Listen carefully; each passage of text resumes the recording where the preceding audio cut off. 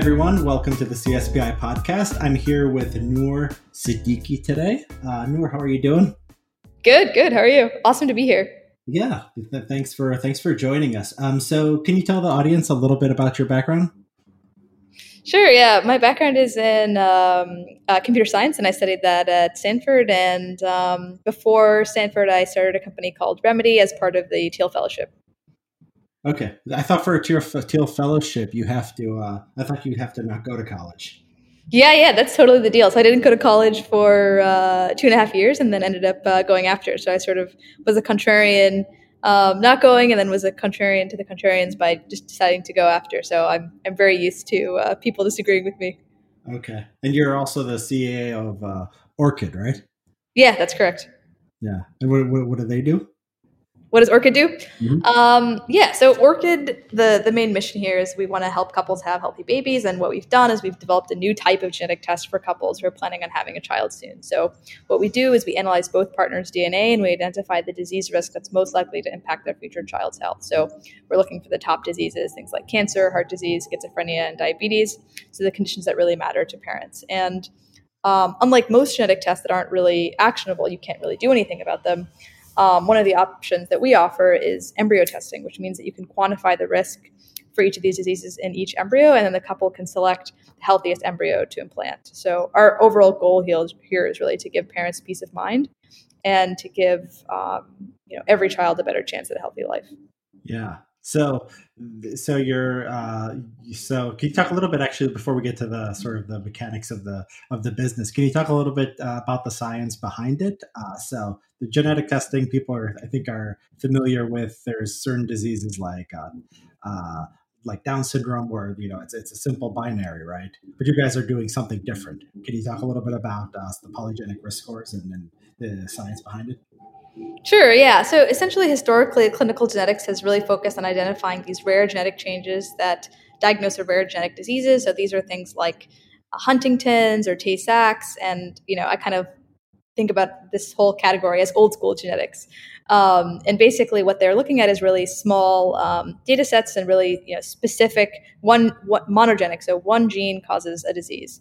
And the problem with old school genetics is that when you're looking at really rare variants, so if you think about hereditary cancer testing, there are these really rare variants that a really small fraction of the population has that makes you elevated risk for a certain disease. So one of the changes that's happened over the last couple of years is that now we have these data sets that are much, much larger. So we have hundreds of thousands, millions of people that have been sequenced. And what you can do with that data is that instead of just being able to tell folks who have these really rare variants that they're at elevated risk, you can tell a much larger fraction of people that they're at equivalent risk. And the way that these studies work is they're called genome-wide association studies. So you have cases, so individuals without the disease, individuals with the disease, and then you have controls, individuals without the disease, and you're looking for statistical associations, variants that are enriched in the people with the disease that are not there in the people without the disease. So when you run this genome-wide association study, you are able to develop something called a polygenic risk score. So instead of saying, okay, here's this single gene that causes you to get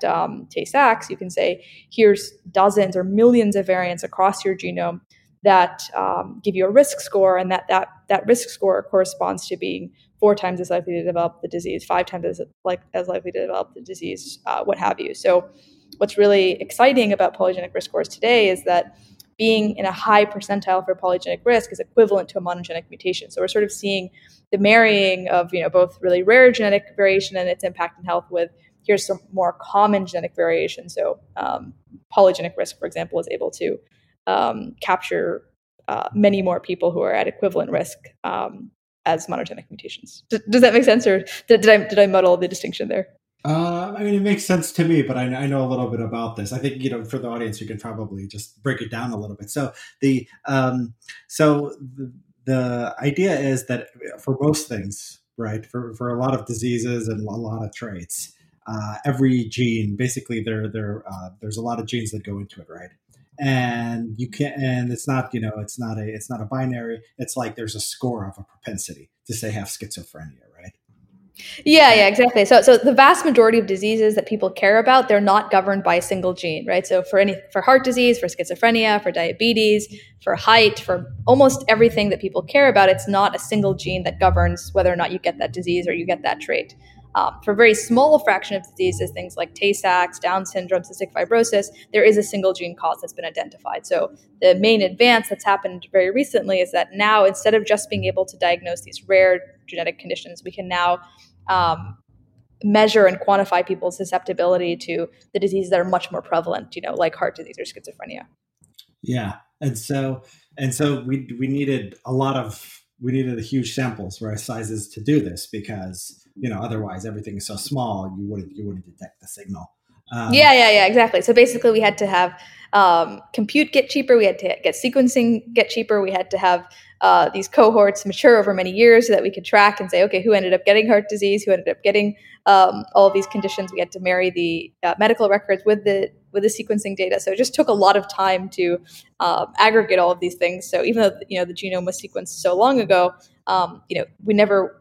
It just took until just a few years ago until we actually had the data that we needed for these models to get to a level where they're clinically useful.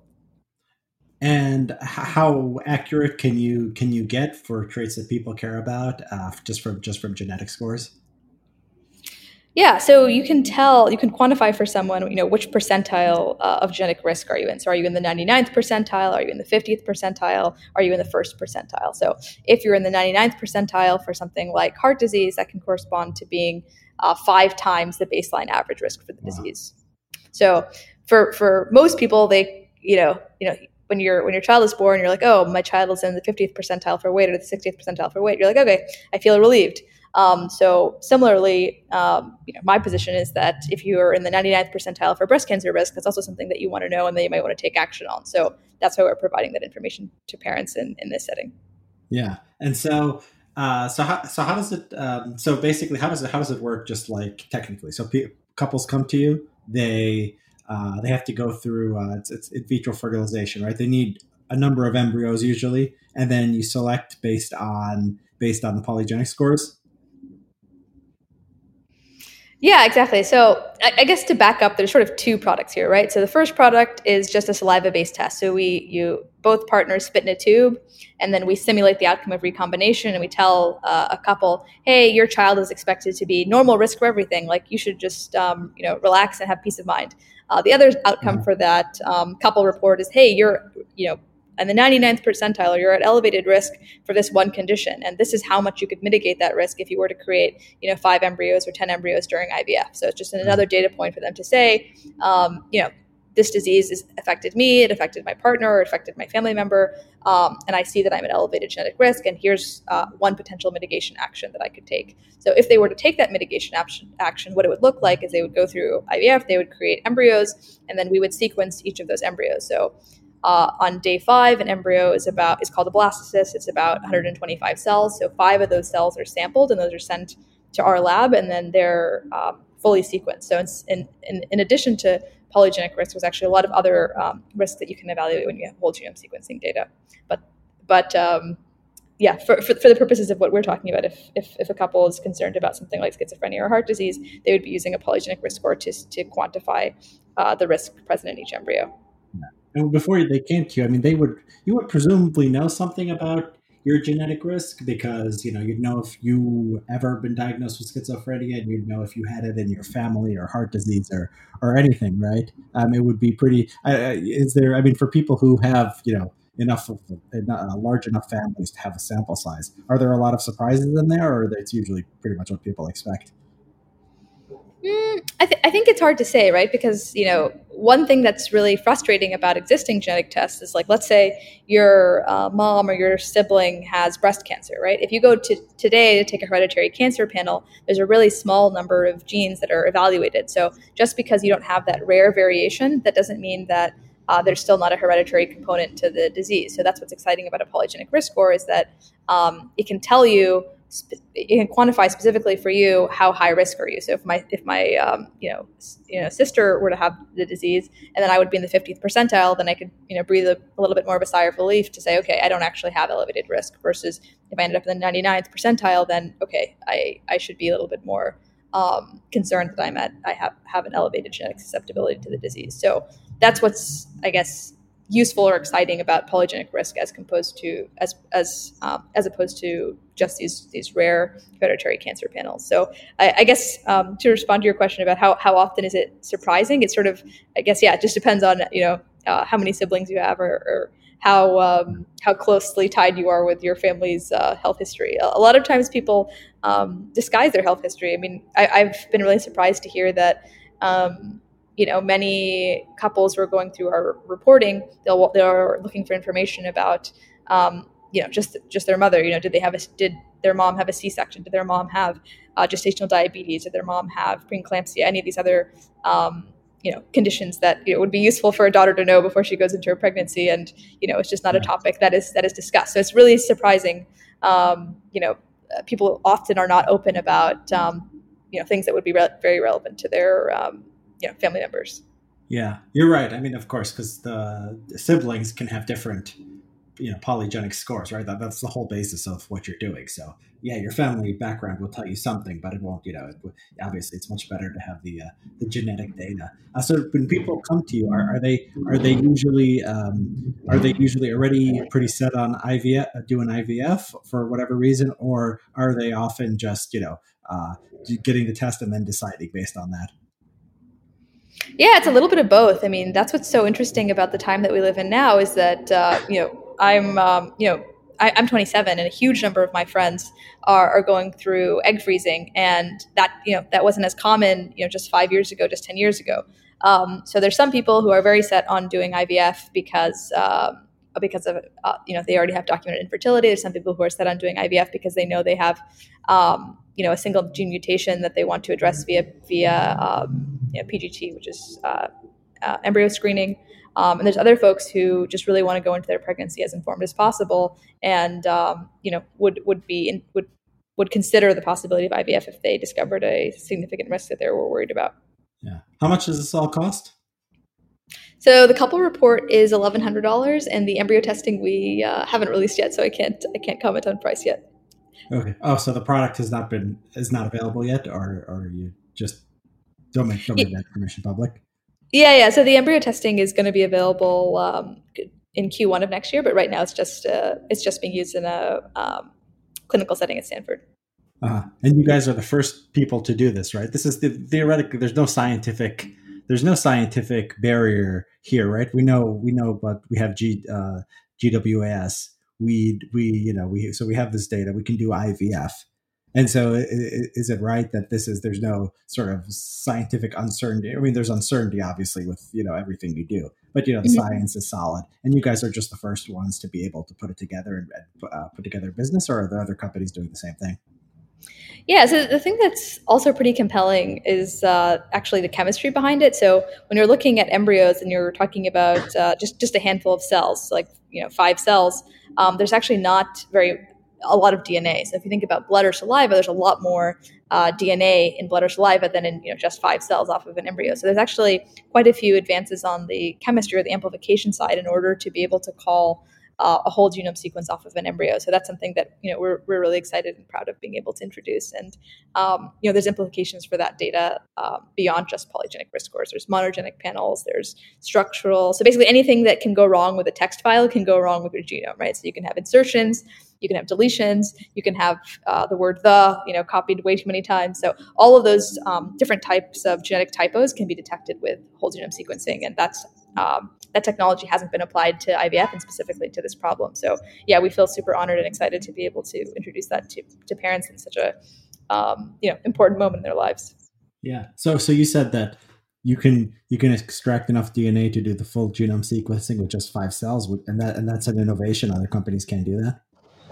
Yeah, that's correct. As far as I know, there's no other company offering whole genome sequencing of embryos. But to be fair, we haven't released it publicly yet. It's just in a handful of clinical cases at Stanford right now. So in Q1, I'll be really excited to announce that to everyone.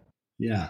Well, that's exciting. I just feel honored and flattered, I guess, to be able to offer this to these families, because each individual has such a compelling story and reason for why they're pursuing this type of testing. So yeah, I guess I would say every single sign up is personally meaningful to me. Can you talk about like sort of the demographic balance of the people coming to you? Like how many are gay couples? How many are just heterosexual couples with with concerns? How many are just single women? Do you know that, or do you keep track of that?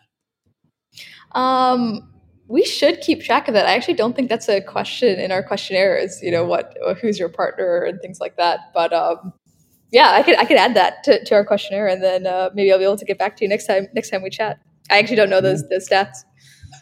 Okay, yeah, that's fascinating. Okay, cool. I mean, best of luck to you. I mean, this is amazing. How did you become interested in IVF and genetic screening and these related topics? Yeah. So my mom has a really rare condition. It's called retinal pigmentosa. So she in her early 30s got this diagnosis that she was going to progressively go blind throughout her life. And my siblings and I were all super terrified and devastated because obviously your vision plays a huge role in your ability to be independent in your life. And my mom is sort of a fiercely independent person, and we kind of watched her lose the ability to drive, which is but not before getting into many car accidents and being unwilling to admit that her vision actually was degrading, unfortunately. But yeah, I just grew up being super worried that this was going to affect other members of the family, that it would affect me, and then as I got older, that would affect my kids, and then as I started spending more time in genomics, I was just shocked that things had changed dramatically from where they were 10 years ago. Right now, genetics has become a computational science. It's not that you have these really small pedigree studies of just a single family or a handful of families that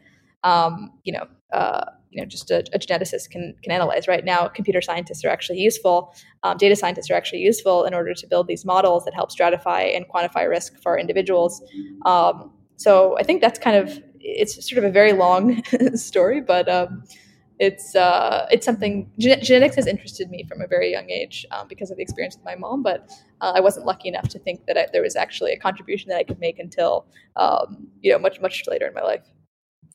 Yeah, I've also been fascinated by genetics and the research. I mean, the behavioral genetics research is absolutely fascinating. And then I've just been reading. There's a book called "Who Are We" by David Reich. Have you read it? No, no, tell me about it. Is it called "Who Are We"? It's called. Let me see. David Reich. I'm just googling here. Yes, it is. Who we are, not who are we? Who we are and how we got here. Yeah, he's a Harvard. He's a Harvard.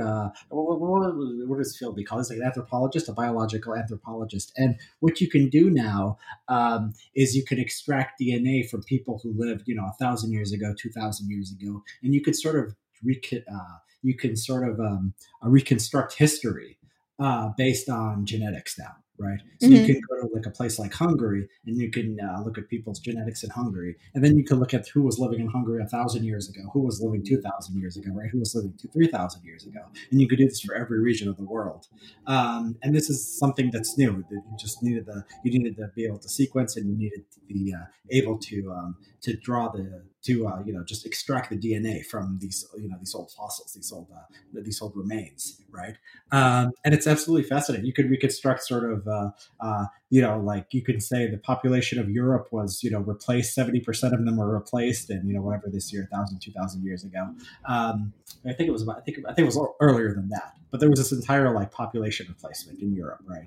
For example, you can look at the caste system in India. You can look at like the genetic basis for that.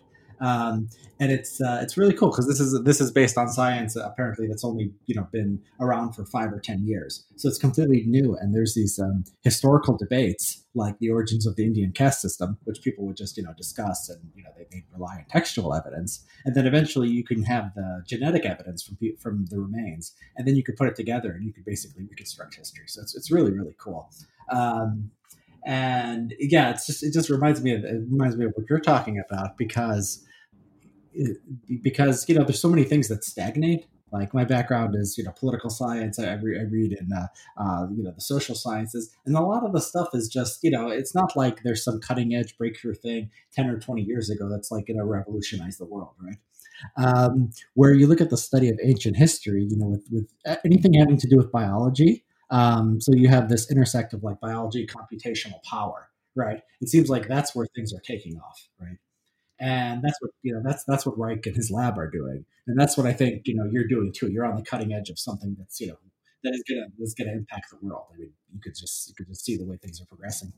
Yeah, I mean, that's actually what got me so excited about this problem, to be honest, because I think that there's basically right now, or at this moment in history, which is okay, before this moment, parents had no ability to, stack the odds in their child's favor against disease, right? And then now, at this moment, there's this convergence of tools, right? Sort of the computational resources and the data is finally here, and then on the chemistry side, the amplification technology is finally there, where we can actually read the DNA off of something as small as an embryo accurately, right? So it's required the convergence of so many different forces in order for things to be at the place that they're at today. And now it just feels, extremely exciting to be at this moment where parents have this fundamentally new capability that they never had before, and something that is sort of so tied to human nature, right? Which is like, I want to have I want my child to have a better life. I want my child to not suffer in the same way that I did. And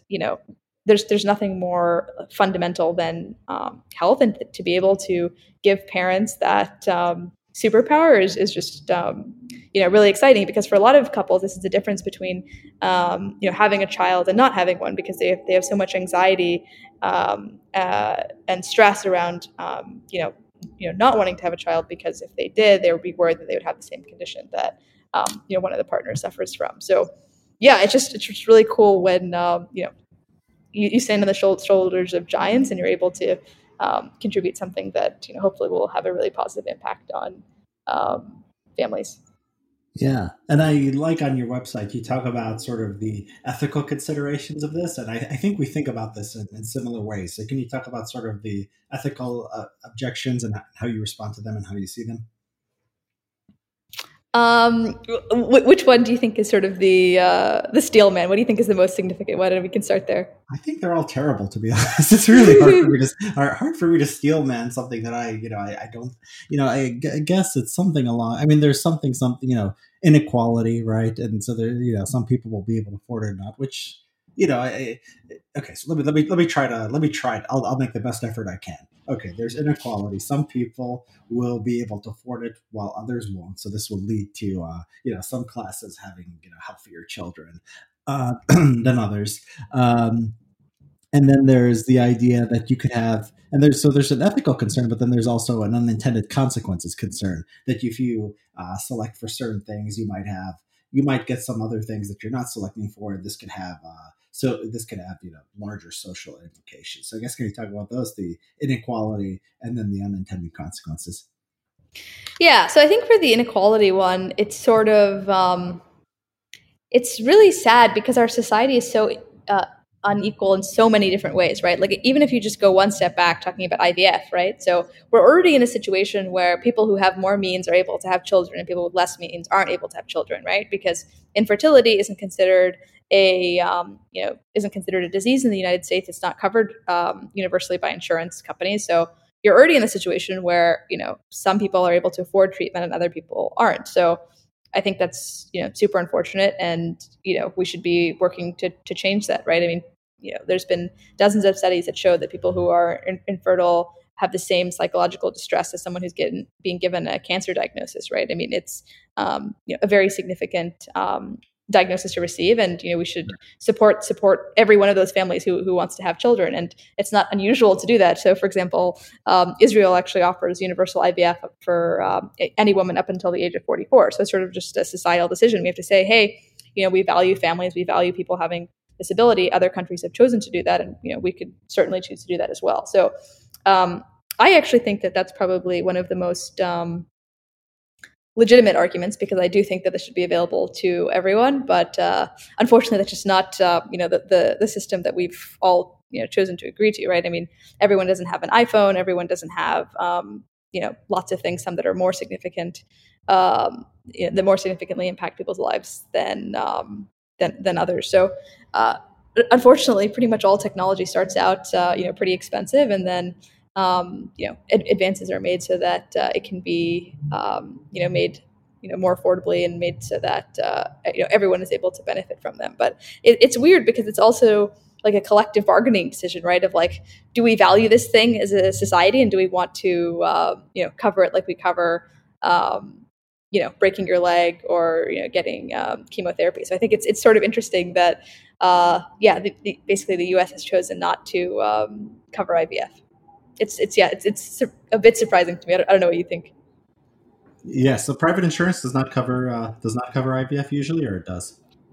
Oh, it usually does not. So there's a small number of companies in the U.S. that offer fertility benefits, and it's covered as part of a employer-sponsored benefit. But the average American does not have coverage for IVF. Yeah, so it's interesting. I mean, yeah, we do make these choices all the time. So I know that Obamacare added mental health as a requirement. Some places, I mean, some insurance did cover like things like, no, not mental health. I think it was rehab, right? Mm-hmm. So it was drug rehab. So a lot of insurances didn't cover this. And, I think some people think, I don't think I'm at risk for going to rehab. So, and I think that, there's actually good evidence that rehab is not all that's cracked up to be empirically. But anyways, we made the choice to cover it. And yeah, I'm interested to hear. Yeah, I was interested to know that for IVF. How expensive is IVF these days? Like what's up? I know every place is different. What's a ballpark? Yeah, it's kind of funny. It's kind of like saying how much does a car cost, right? Because it's like, well, do you want a Ferrari or do you want to have a Toyota Corolla? So, but I think that the nationwide average is something around 12,000. So it's around 12,000 per cycle, which is pretty interesting because a C-section, I think the average cost in the U.S. is around 15,000. So it's like It's actually, I don't know. People obviously always complain that it's very expensive, but it's actually quite affordable if you think about just like the context of a lot of other interventions in the prenatal setting. Yeah, that sounds like probably because insurance doesn't cover it. I think what happens, that makes sense because things that insurance doesn't cover, people pay out of pocket. You actually have to compete on price. So maybe if we did cover it, there's all kinds of, I'm sure, inefficiencies and weird sort of idiosyncrasies in the American healthcare system. Yeah, absolutely. But yeah, I think that the unintended consequences, I think, is a much, I would say the inequality argument, I think, is more legitimate. I'd say the unintended consequences is a little bit more, grasping at straws. So basically, right now, today, we're already doing single gene testing on embryos. So for things like BRCA, for mutations like CHEK2. So these are adult onset predispositional genes. So that means that it's not a guarantee that if you have this gene that you're going to get the disease, even as an adult. It just means that you're 3x more likely, 4x more likely, 10x more likely to develop the disease. So we're already doing that. So to say that there's somehow more unintended consequences by using a more powerful risk score that's going to capture more people at equivalent risk, doesn't really make sense to me, right?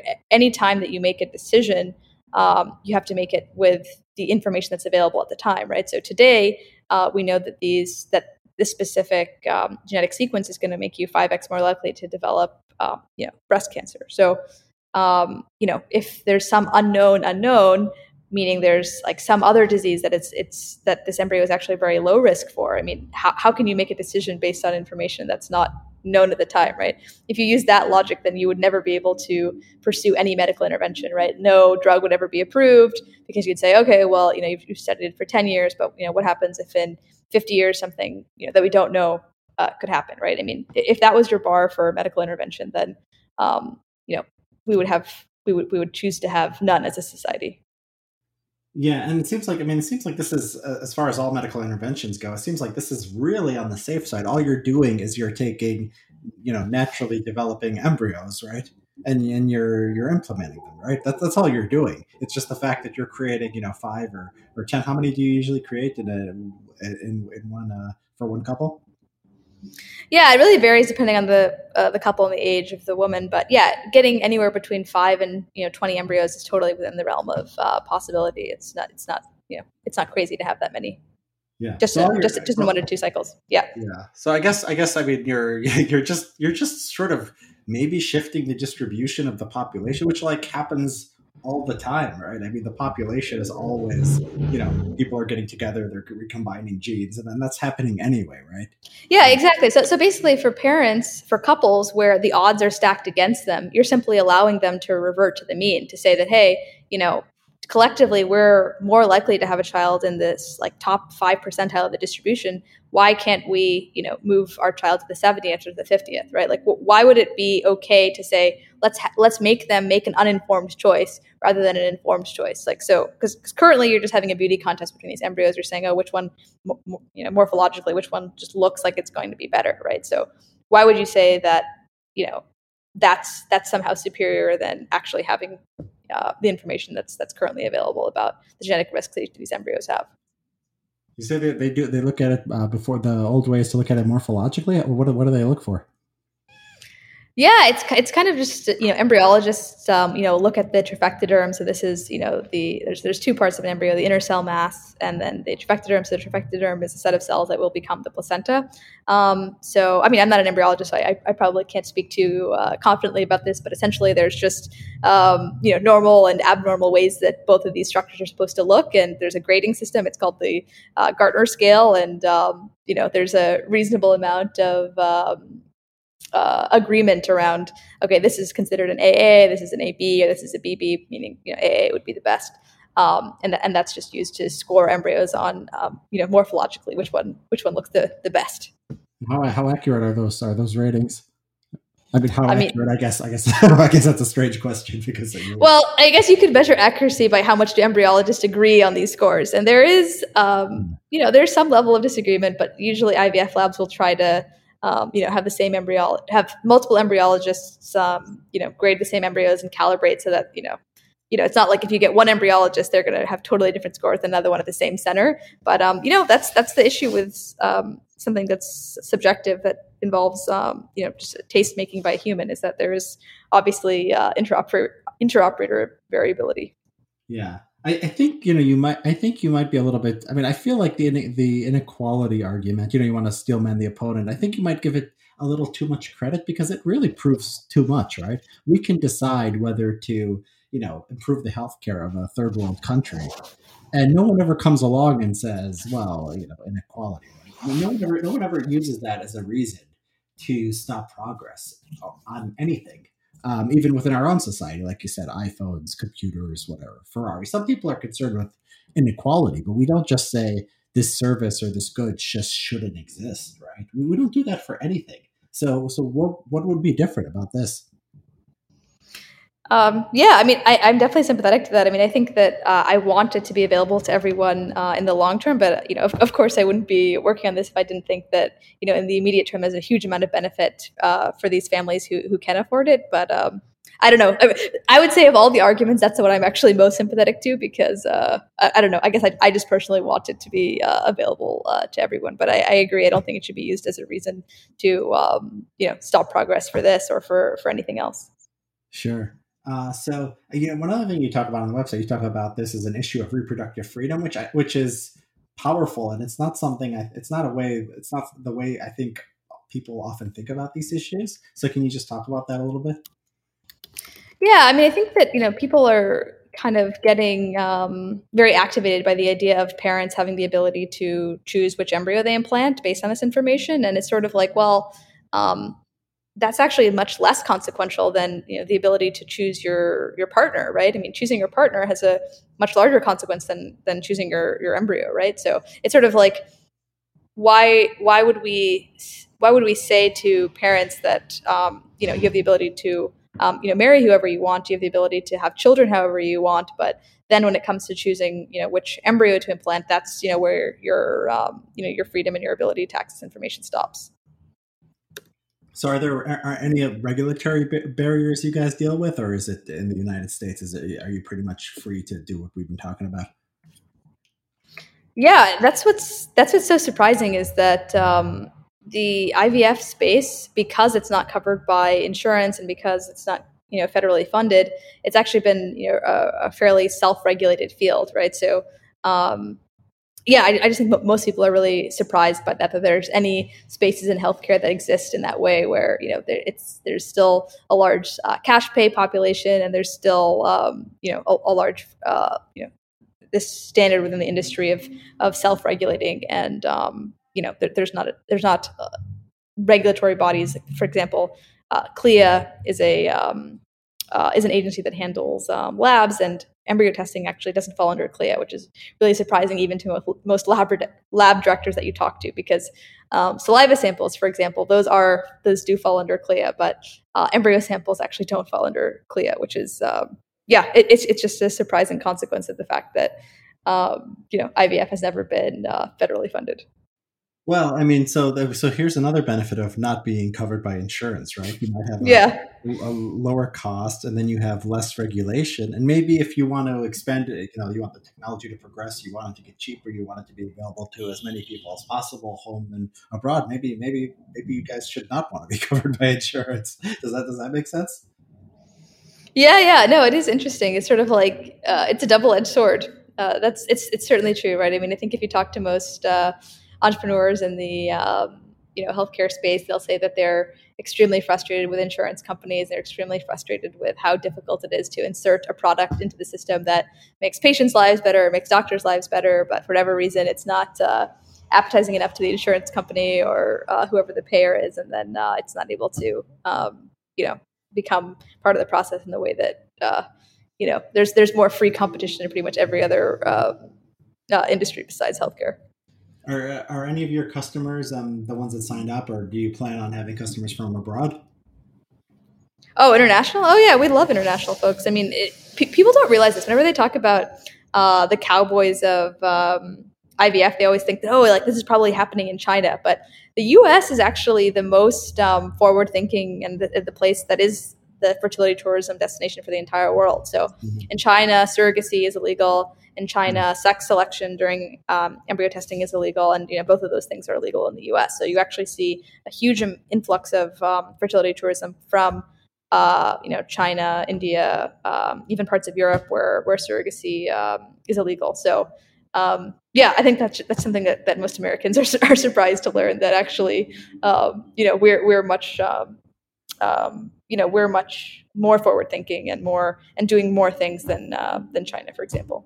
Yeah, so I've seen survey data. That's it doesn't contradict that, but it's surprising in light of what you're saying, that if you survey fertility specialists or doctors in the U.S. versus China and India, for example, those on China and India will be more aggressive about the necessity of selecting for good traits. Have you ever seen any data like that? Because I remember reading this.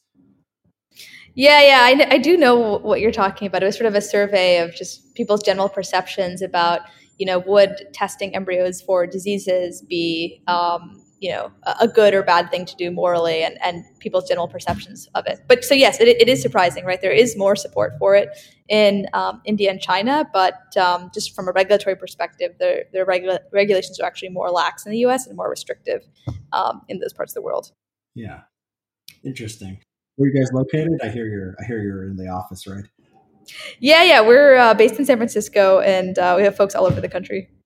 Uh-huh. And so do you find that, so we talked about sort of the people have, ethical ideas. Do you think that being from an immigrant background changes your views of these things? Do you see in like your work, do you see a difference between sort of how Americans look at these issues and how people from other countries look at them?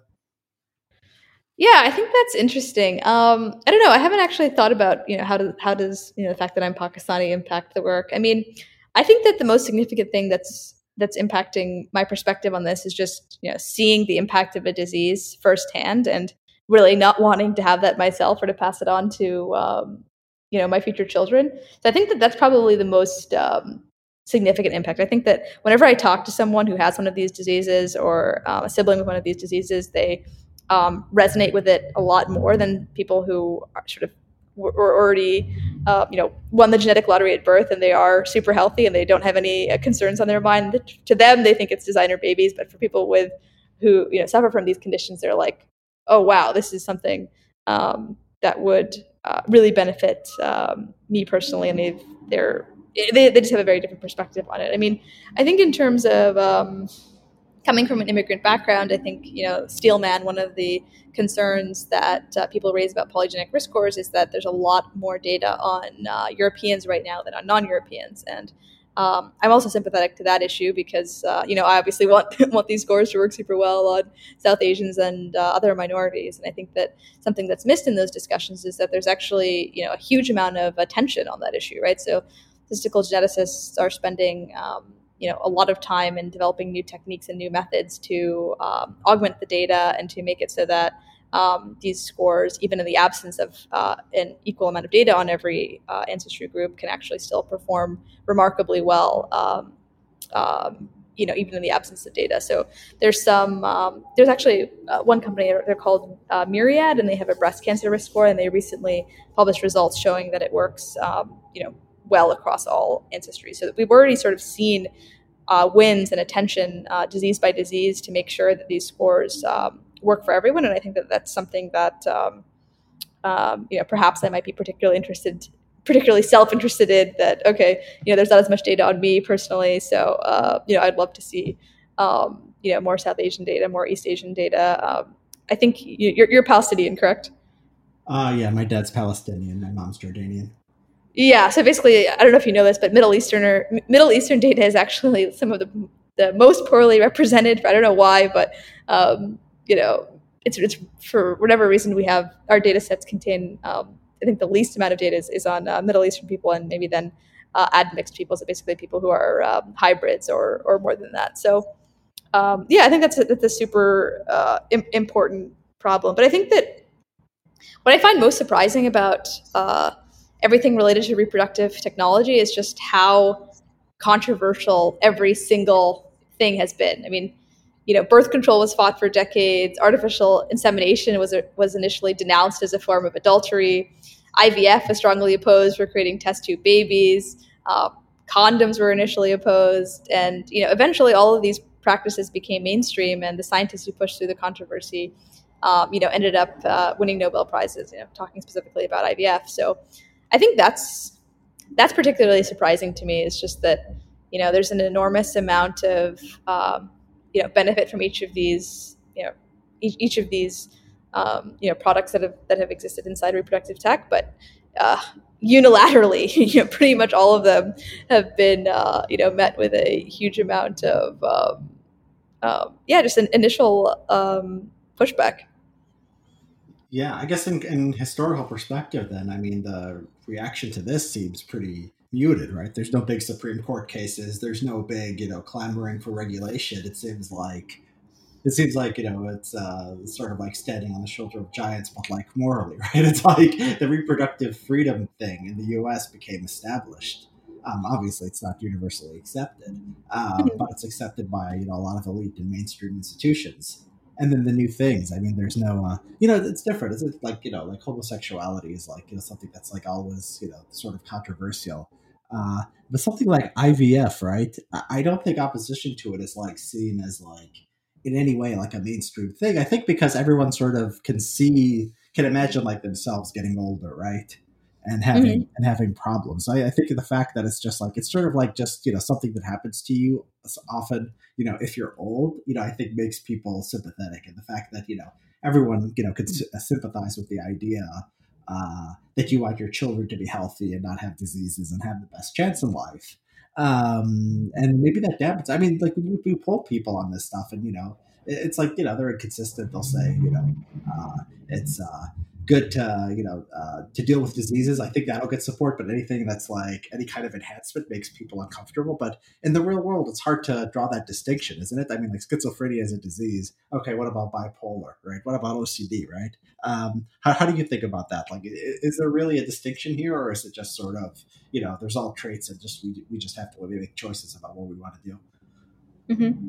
Yeah, I just think that the person who's most qualified to make these decisions is really the parent, right? I mean, if you lived with, heart disease, or if you live with breast cancer, if you live with any of these diseases, and what it truly entails, or you were a caregiver to someone with one of these diseases, I feel like that's the person who's most qualified to decide what makes the most sense for their child. So I think in terms of, what's the line between diseases and traits, I mean, one of the maybe beneficial consequences of the insurance system is that we have these ICD-9 codes. We have all these codes for, these are considered, diseases, and this is what we're going to reimburse for, and these are the treatments that we're going to reimburse for. So I think that, we have a really nice catalog of, what we consider, therapeutic versus what we consider cosmetic. And I think that, perhaps for some of these conditions, the lines might be blurry, but I think that, it's sort of similar to the current healthcare system, right? Where it's like, it's a problem if you're going to your doctor and you're trying to solve it, right? So similarly, if a parent feels like it's something that's very, that could very significantly negatively impact their child's life, then, I think that's something that should be considered. I mean, they're the ultimate arbiter of how their child grows up, and they're the owners of their them and their partner's genetic information. So I really think that it's about autonomy and informed choice for the parents fundamentally. I mean, our job is really just to deliver good science and to deliver good counseling, right? We're supposed to do a excellent job at calculating these risks, doing the chemistry, making sure that the scores that we're reporting we're very confident about. But at the end of the day, I mean, that is the end of the day for us, right? It's ultimately up to the couple and the clinical team to decide what actually makes the most sense for the implantation decision. Yeah, I mean, our moral intuitions on this are pretty much in line. So where do you see the industry going in, say, 5 to 10 years? Where do I think it's going, or where would I love to see it go? Well, both. Where do you think it's going? And, what would be the best case scenario? Well, I definitely do think that this type of testing is going to become much more common, because I think that it's, like I said, it's just one of the most fundamental human desires. Is I want my child to suffer less than I did, and if you can, stack the odds against disease, why would you choose not to? So I think it is just going to be a question of education. Do you know that this exists? Do you know what the costs are? Do you know how to access it? So I think that's definitely going to become more common in the future. I hope that there's going to be expanding insurance coverage, and maybe you'd be surprised to hear this, but I'd also, welcome actually more regulatory involvement, because I think that there are going to be many more companies that are going to come into the space, and I think that there is the risk for parents or doctors or any someone who's receiving this technology to not really have the appropriate safeguards in place to make sure that the testing is operating at the level that it should for as consequential of a decision as this actually is. So I think that's going to happen over the next 5 to 10 years. And then I guess my wish list for things that I would love to see happen would just be, many more, I guess some things that we consider to be sci-fi becoming real. But basically, one of the main limitations during IVF is just the number of eggs and embryos that you can create.